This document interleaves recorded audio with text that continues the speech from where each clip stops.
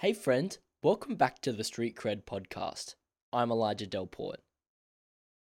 Here's an argument for you.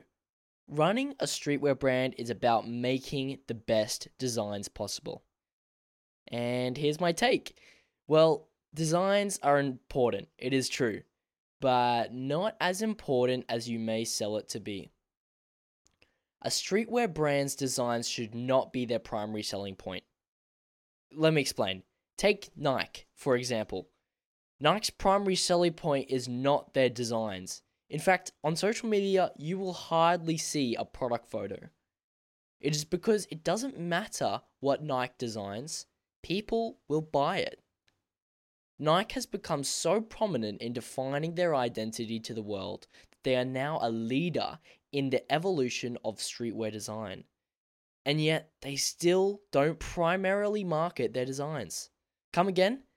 Prominent in defining their identity. A design trend becomes prominent because a prominent brand has designed it to be so. To market your brand's identity is to market your brand's designs. Thank you for listening to this week's episode of the Street Cred podcast. If you found value, consider sharing it with a friend who would also benefit. Well, until next week, bye now.